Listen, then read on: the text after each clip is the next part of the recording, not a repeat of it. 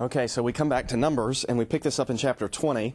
And before we go into Numbers 20, we should note that back earlier in Exodus, soon after Israel had left Egypt, you'll remember in Exodus chapter 17, as the people came out of Egypt, there was no water for them to drink, and so the Lord said to Moses, and this is really a striking, pun intended, passage in Exodus chapter 17, verse 6. The Lord says to Moses, "Behold, I will stand before you there on the rock at Horeb, and you shall strike the rock, and water shall come out of it, and the people will drink."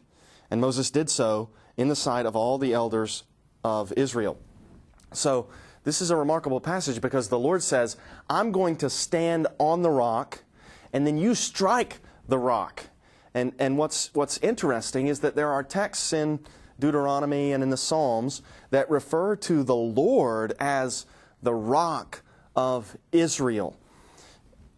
They're in a desert. These are desert conditions, and if they don't have water, they're not going to live. And so this passage almost sets up a scenario where the striking of the rock of Israel, the Lord Himself, He's on the rock. The striking of the Lord provides water from the rock for Israel to drink and live. That happens at the beginning of their wilderness wanderings. And now in Numbers 20, near the end of Israel's wilderness wanderings, there's another episode like this, where they have no water, and it's as though they don't remember what's happened. They don't remember the way that the Lord has provided for them in the past.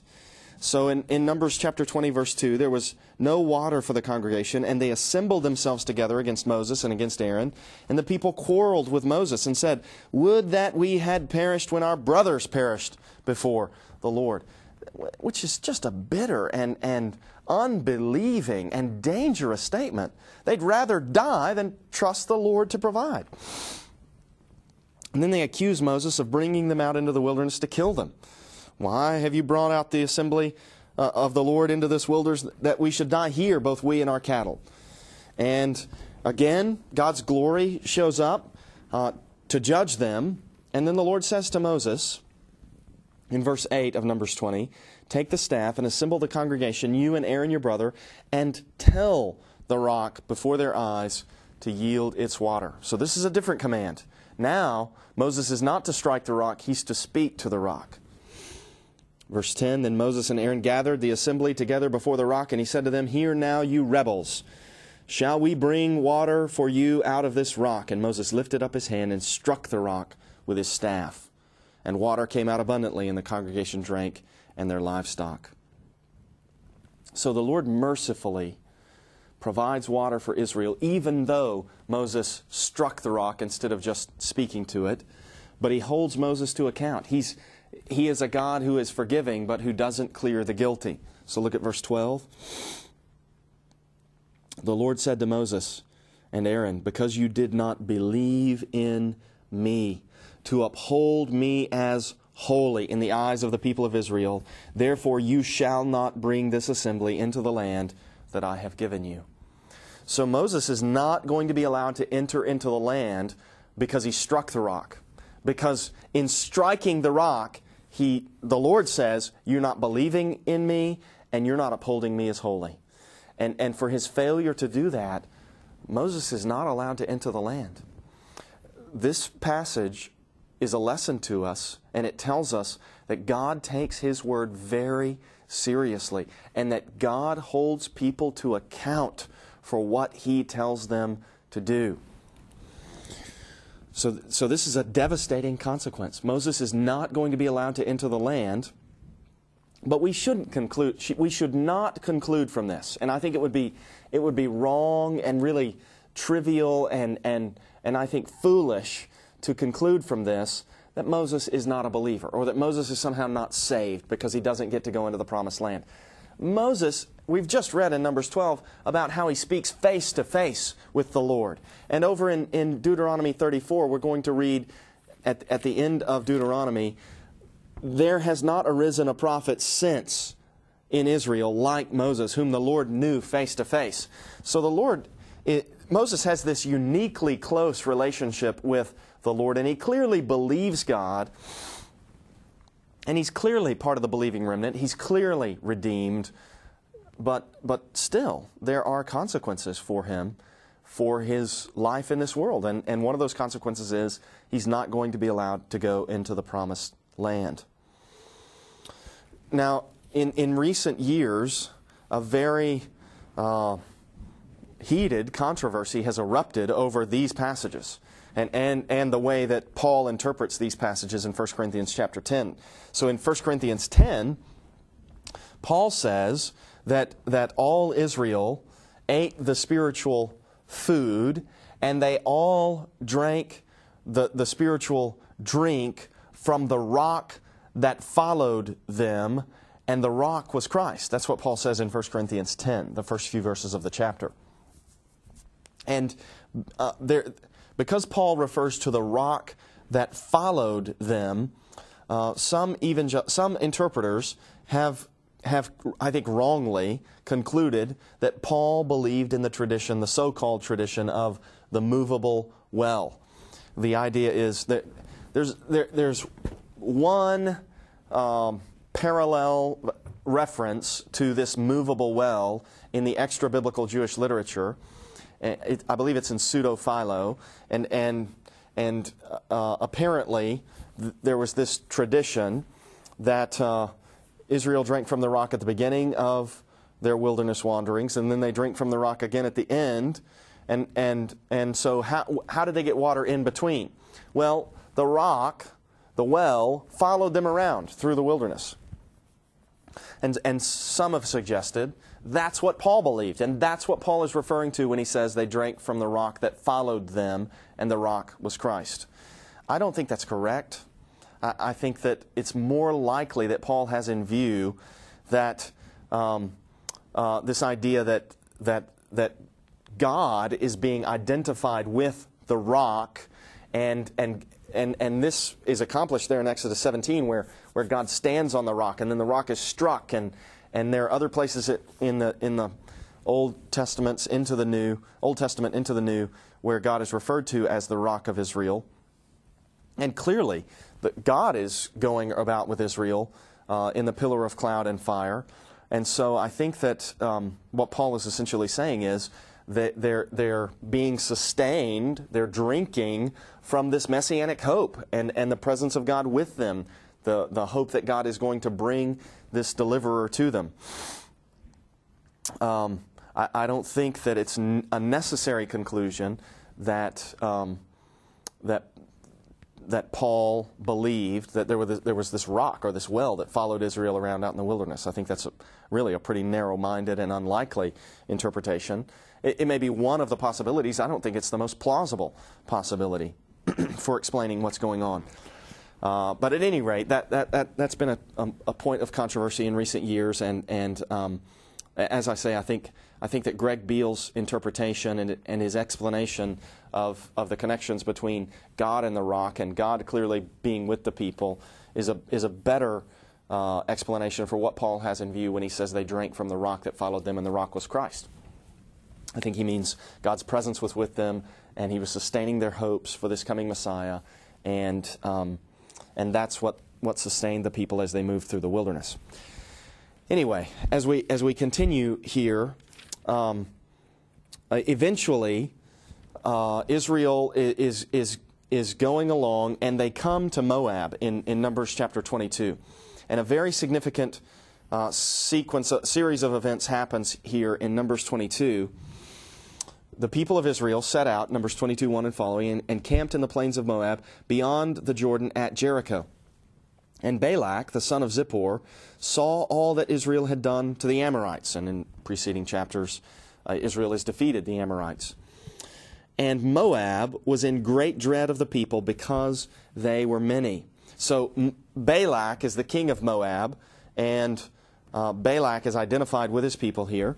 Moab was overcome with fear of the people of Israel, and Moab said to the elders of Midian, clearly this is Balak speaking to the elders of Midian, this horde will now lick up all that is around us, as the ox licks up the grass of the field. So Balak, the son of Zippor, who was king of Moab at that time, sent messengers to Balaam, the son of Beor, at Pethor, which is near the river, in the land of the people of Ammah, to call him, saying, Behold, a people has come out of Egypt. They cover the face of the earth, and they are dwelling opposite me. Come now, curse this people for me, since they are too mighty for me. Perhaps I shall be able to defeat them and drive them from the land. And this is a very significant statement, what Balak says next, because it's intentionally recalling what the Lord said to Abraham in Genesis 12:3. Remember, the Lord said to Abram, I will bless those who bless you, and those who curse you I will curse. And now Balak says to Balaam, I know that he whom you bless is blessed, and he whom you curse is cursed. This is a redo of the language that God said to Abram. And look down at verse 12. Balaam wants to go. God doesn't want him to go. Balaam wants to go. God said to Balaam in verse 12, You shall not go with them. You shall not curse this people, for they are blessed. Balak is insistent. And so the Lord finally says, okay, fine, go. He gives him permission to go. But Balaam, nevertheless, has this encounter on the way. So in verse 22, God's anger was kindled because he went, and the angel of the Lord took his stand in the way as his adversary. Now, the Lord is apparently upset with Balaam because Balaam is more, apparently, given what the New Testament says about Balaam, and from what we see here, Balaam is more concerned for money than he is for God. Balaam would rather have the money from Balak than have the blessing of God. Balaam would rather try to do what Balak wants him to do than identify with the people of God. And it goes on this way. Even though Balaam seems to have these genuine experiences with God and seems to genuinely prophesy. Over in Numbers 31, in verse 8, Balaam, the son of Beor, is going to be killed in battle with the sword when he's fighting with Moab against Israel. So Balaam wants to accomplish what Balak calls him to do, even at the expense of his own life. Balaam sells his soul to Balak and Moab for money. He'd rather have money and Balak's favor than the pleasure of God and identify with Israel and know God's blessing, even though he knows that God has blessed Israel. It's a really condemning portrayal of Balaam. So there's that, and there's also this interesting way in which Balaam is going to describe Israel. And I want to read this and make a point about it before we look at what's about to happen with this angel. So over in Numbers 24, in verse 6, Balaam is going to describe Israel. And he says in verse 5, How lovely are your tents, O Jacob, your encampments, O Israel, like palm groves that stretch afar, like gardens beside a river. So he's looking at the tents of Israel, and he says how lovely they are. They're like palm groves, like aloes planted beside a river. So he's looking at the tents, and he's likening them to a garden. And then he says, having said in verse 6, like gardens beside a river, like aloes that the Lord has planted, like cedar trees beside the waters. And you look through the Old and New Testaments for places where God plants a garden, where God plants trees by waters. And you find some interesting statements like Psalm 1, but you also find the Garden of Eden. And I think that Balaam, the language that Moses depicts Balaam using to describe Israel here, like aloes, like aloes that the Lord has planted, like cedar trees beside the waters, this is language that intentionally recalls the Lord planting a garden in the east in Eden, and then there's this water, this river that's running out of Eden to water the garden.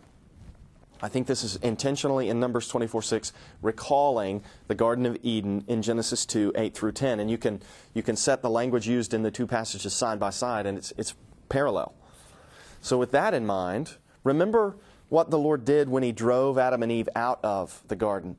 When He drove Adam and Eve out of the garden, He placed an angel with a flaming sword to guard the way to the tree of life.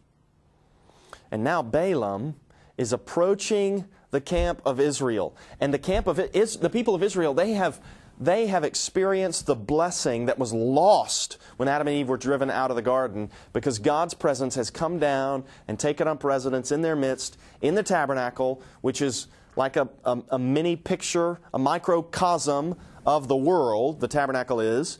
And God takes up residence in that tabernacle just as He had taken up residence in the world and dwelt among His people in the garden.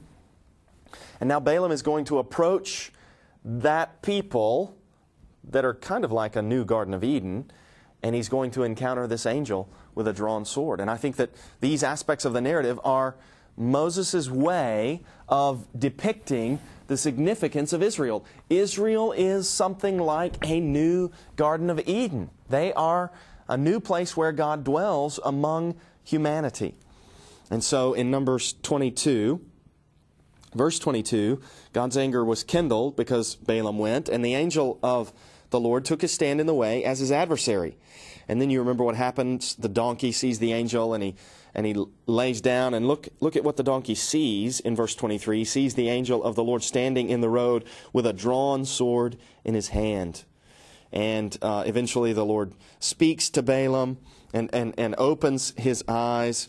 The donkey spoke to Balaam, and then the Lord opened Balaam's eyes, and in verse 31, and he saw the angel of the Lord standing in the way with his drawn sword in his hand. I think this is telling us that Balaam is approaching the new Eden, the people of Israel. Well, Balaam repents, and he agrees basically to say only what God tells him to say in verse 35. Then he tells Balak in verse 38, the word that God puts in my mouth, that I must speak. And then when he opens his mouth to speak, look at verse 5 of Numbers 23.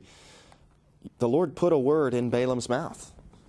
And verse 7, Balaam took up his discourse and said, from Aram, Balak has brought me, the king of Moab, from the eastern mountains. Come, curse Jacob for me, and come, denounce Israel. And now Balaam is going to restate Genesis 12:3 in Numbers 23:8. How can I curse whom God has not cursed? How can I denounce whom Yahweh has not denounced? And then he goes on about the greatness of Israel. And Balak objects to this. Balak doesn't like this. In verse 11, he says, what have you done to me? I took you to curse my enemies, and behold, you have done nothing but bless them. And Balaam says, look, I told you that I could only speak what the Lord tells me to speak. And so Balak tries it from another angle, takes him to another place. Verse 16, the Lord met Balaam and put a word in his mouth. And then look at Numbers 23:18. Balaam took up his discourse and said, rise, Balak, and hear. Give ear to me, O son of Zippor. And maybe you have this next verse memorized, Numbers 23:19. This verse has reference to this broader story about God blessing Abraham and making these promises to Abraham. So when Numbers 23:19, Balaam says, God is not man that he should lie, or a son of man that he should change his mind. Has he said, and will he not do it? Or has he spoken, and will he not fulfill it? What Balaam means is, look, God has blessed Israel. He's not going to change that. And I can't change that. Verse 20, Balaam says, behold, I received a command to bless. He has blessed, and I cannot revoke it. He has not beheld misfortune in Jacob, nor has he seen trouble in Israel. Yahweh, their God, is with them. And then notice the next words, and the shout of a king is among them. So notice how the Lord and the king are placed side by side. This is going to be sort of a reiterated theme throughout the Old Testament, where this acknowledgement of God's presence is going to be followed by this statement about Israel's king. And the two seem to be put side by side often in the Old Testament. And I don't think Balaam only means God is their king. I think Balaam means the Lord their God is with them, and the shout of a king is among them. They're going to have a human king. But yet there's this close proximity of their God and their king. And knowing what we know from the New Testament, believing the New Testament, I think we can see that these are precursors and laying the foundation for the incarnation of the Lord of Israel, God, Yahweh, as the King of Israel, Jesus, the Messiah, the King. Look at verse 22. God brings them out of Egypt and is for them like the horns of the wild ox. These wild oxen, they would fight with their horns. Their horns would be used to establish their domination over other animals. And it's God who has brought them out of Egypt, and it's God who will fight their battles. That's what Balaam is saying. And then verse 23, he essentially says, what I'm doing is useless and will accomplish nothing. So he says there in Numbers 23:23, for there is no enchantment against Jacob, no divination against Israel. Now it will be said of Jacob and Israel, what God has wrought. Behold a people. And now as Balaam continues, it's as though Balaam knows the promises that Jacob spoke over Judah in Genesis 49, 8 through 12. And I guess the Lord inspired Balaam to say these words. That, or Moses felt the freedom to take what Balaam said and put it in this language that matches what Genesis 49, 8 through 12 says. At any rate, I mean, however it happened, whether Balaam actually spoke this or whether Moses took Balaam's statements and maybe slightly rephrased them, but still represented what he said and just put it into biblical language, I don't know. But what I do know is Numbers 23:24 presents Balaam, Moses presents Balaam, stating essentially Genesis 49:9. So Genesis 49:9 says this, Judah is a lion's cub. From the prey, my son, you have gone up. He stooped down, he crouched as a lion, and as a lioness, who dares rouse him? Numbers 23:24 presents Balaam saying, behold a people. As a lioness, it rises up, and as a lion, it lifts itself. And if we were looking at this in Hebrew, it would be very, very close. Same thing over in Numbers 24:9. Balaam speaks again there, and he says, he crouched, he lay down like a lion, and like a lioness, who will rouse him up? That's substantially what Genesis 49:9 says. Back in Numbers 23, in verse 25, Balak is frustrated, and he just tells Balaam, don't curse them at all, and don't bless them at all. Just stop. He doesn't want Balaam to bless Israel any more. And Balaam says, look, verse 26, did I not tell you all that Yahweh says I must do? And Balak says, okay, let's go to another place. Let's take another angle on this. Let's get another look. Maybe you can curse them from this other place. So he goes, and look at verse 2 of Numbers 24. The Spirit of God came upon Balaam, and he took up his discourse and said, and as he's blessing Israel, we saw Numbers 24:6 that seems to liken Israel to the Garden of Eden. And then verse 7, there's this statement, water shall flow from his buckets, and his seed shall be in many waters. He's going to be abundantly provided for and numerous. And then in the middle of verse 7, his king, Israel's king, shall be higher than Agag, and his kingdom shall be exalted. So the kingdom of Israel's king is going to be higher than that of Agag, and his kingdom is going to be exalted. And then verse 8 again. Verse 8, notice how, again, there's the juxtaposition of the king of Israel and God, just as we saw in Numbers 23, 21, and 22, so also in Numbers 24, 7, and 8. Look at Numbers 24, 8. This is just like 23, 22. Numbers 24:8, God brings him out of Egypt and is for him like the horns of the wild ox. God is going to defeat all his enemies. And then we get to 24:9, which I just read the first part of. And then something very important happens in the second part of Numbers 24:9. And it's this. The first part of Numbers 24:9 quotes Genesis 49:9, the blessing to Judah, Jacob's blessing of Judah. The second half of Numbers 24:9 quotes Genesis 12:3. And that is a very significant interpretive move. So look at Numbers 24:9. He crouched, he lay down like a lion, and like a lioness, who will rouse him up? Genesis 49:9. Then look at the rest of the verse. Numbers 24:9. Blessed are those who bless you, and cursed are those who curse you. Genesis 12:3. What this does is it brings together the promise to Abraham and ties it to the blessing of Judah. So that if you've read to this point and you don't already know God's blessing to Abraham is going to be accomplished through the descendant of Judah, to whom this promise was made in Genesis 49:9 and 10 about the scepter not departing from between his feet. If you don't know that, by the time you get to Numbers 24:9, you know it now. So what has essentially happened is Moses has taken these two lines of promise, and by presenting Balaam as stating them both, Moses is showing his audience these two promises belong together as one. That's what's going on here. And this is glorious.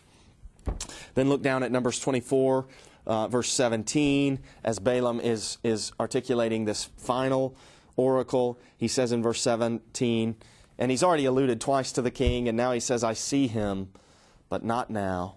I behold him, but not near. A star shall come out of Jacob, and a scepter shall arise out of Israel. And that reference to a scepter is the same word used in Genesis 49:10 about the ruler's staff not departing from between Judah's feet. And now another very significant interpretive move is going to be made.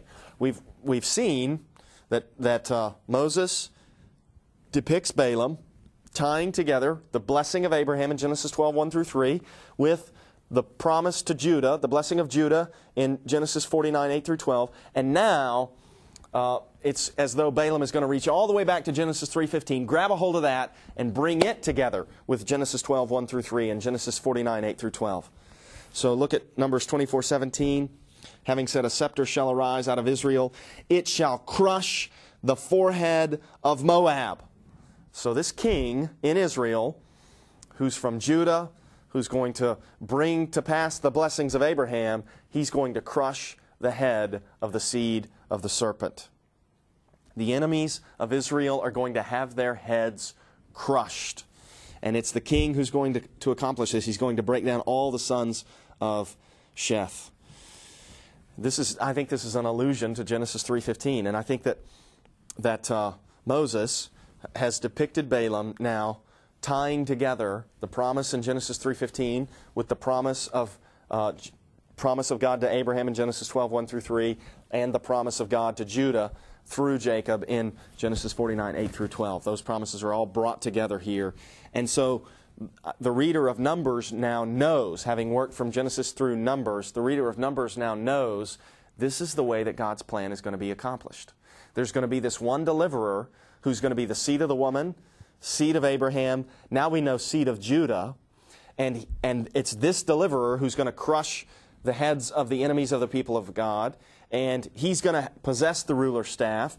And through him, all the nations of the earth shall be blessed, just as God promised to Abraham. And he's going to reign forever. The ruler's staff will never depart from between his feet. Well, after this, Balaam realizes there's no cursing Israel. God has blessed them. I can't revoke it. There's no cursing them. And so he tries a new strategy. And the strategy that he tries is sending into the camp these seductive Moabite women. And so that's what they do. They look at Numbers 25:1. While Israel lived in Shittim, the people began to whore with the daughters of Moab. These invited the people to the sacrifices of their gods, and the people ate and bowed down to their gods. So Israel yoked himself to the Baal of Peor. And the anger of Yahweh was kindled against Israel, and the Lord said to Moses, take all the chiefs and so forth, and they're going to kill all the people who have committed this idolatry. And we read over in Numbers 31 that the people are to take vengeance upon Midian, because in verse 16 of Numbers 31, on Balaam's advice, they caused the people of Israel to act treacherously against the Lord in the incident of Peor. So Balaam, he figures out we can't curse these people, but we can turn them away from their God. And so they send in these idolatrous women. Idolatry and sexual immorality always seem to go together in the Bible. And so these women, they lead the men into sexual immorality, and then they lead the men into idolatry. And there's this famous account of Phinehas, where, look at verse 6 of Numbers 25. Behold, one of the people of Israel came and brought a Midianite woman to his family in the sight of Moses and in the sight of the whole congregation of the people of Israel, while they were weeping in the entrance of the tent of meeting. When Phinehas, the son of Eleazar, son of Aaron the priest, saw it, he rose and left the congregation and took a spear in his hand and went after the man of Israel into the chamber and pierced both of them, the man of Israel and the woman, through her belly. Thus the plague on the people of Israel was stopped. And so the zeal of Phinehas becomes famous in Israel. And there's even this remarkable statement in Psalm 105 where we read that it was maybe it's 10 somewhere it's stated, if I can find it, that the Lord reckoned this as righteousness to Phinehas. And I think it's Psalm 105, but my eyes are not landing on it. 106:30. Then Phinehas stood up and intervened, and the plague was stayed, and that was counted to him as righteousness from generation to generation forever. And so Phinehas' zeal is famous in Israel, and it's counted to him for righteousness. And I think it's because he's acting on faith. He's believing God's word, and on the basis of God's word, he's believing better to kill that guy than to let him commit this outrage in Israel. And so Phinehas' faith prompts his action, and then that action, the faith that drove that action, is accounted to him as righteousness. I don't think there's any divide between what Psalm 106 says and what Genesis 15:6 says and what Romans 4 teaches and what James 2 teaches. I think they're all essentially saying the same thing. The faith that's counted as righteousness is a faith that influences what you do in your life.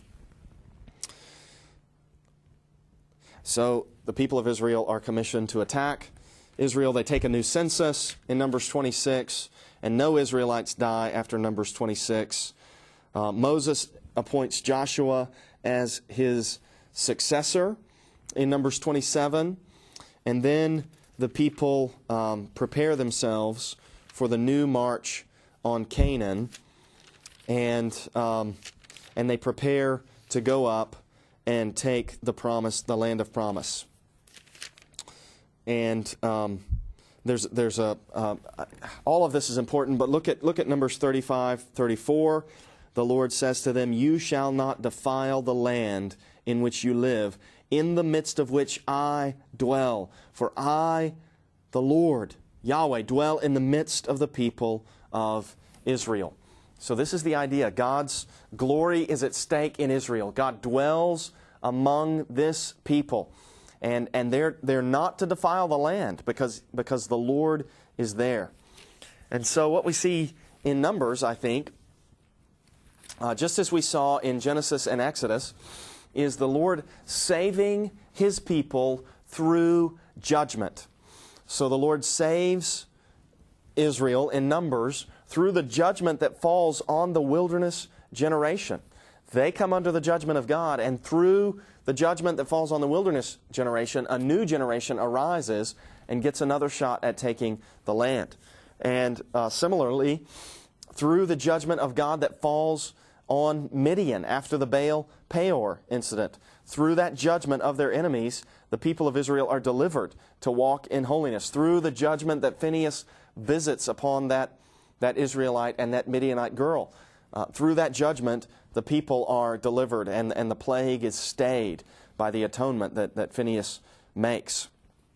And through all this saving and judging, the Lord is demonstrating both His mercy and His justice. He's showing His character as a saving and judging God, as a God whose mercy is made meaningful by the fact that truth is upheld and by the fact that He is indeed righteous. So that mercy is not just something that everyone gets. Mercy is something that God distributes to whom He wills, as He pleases, when He pleases, and those who receive this mercy, they recognize, I didn't earn this, I didn't have this coming, and God doesn't treat everyone this way.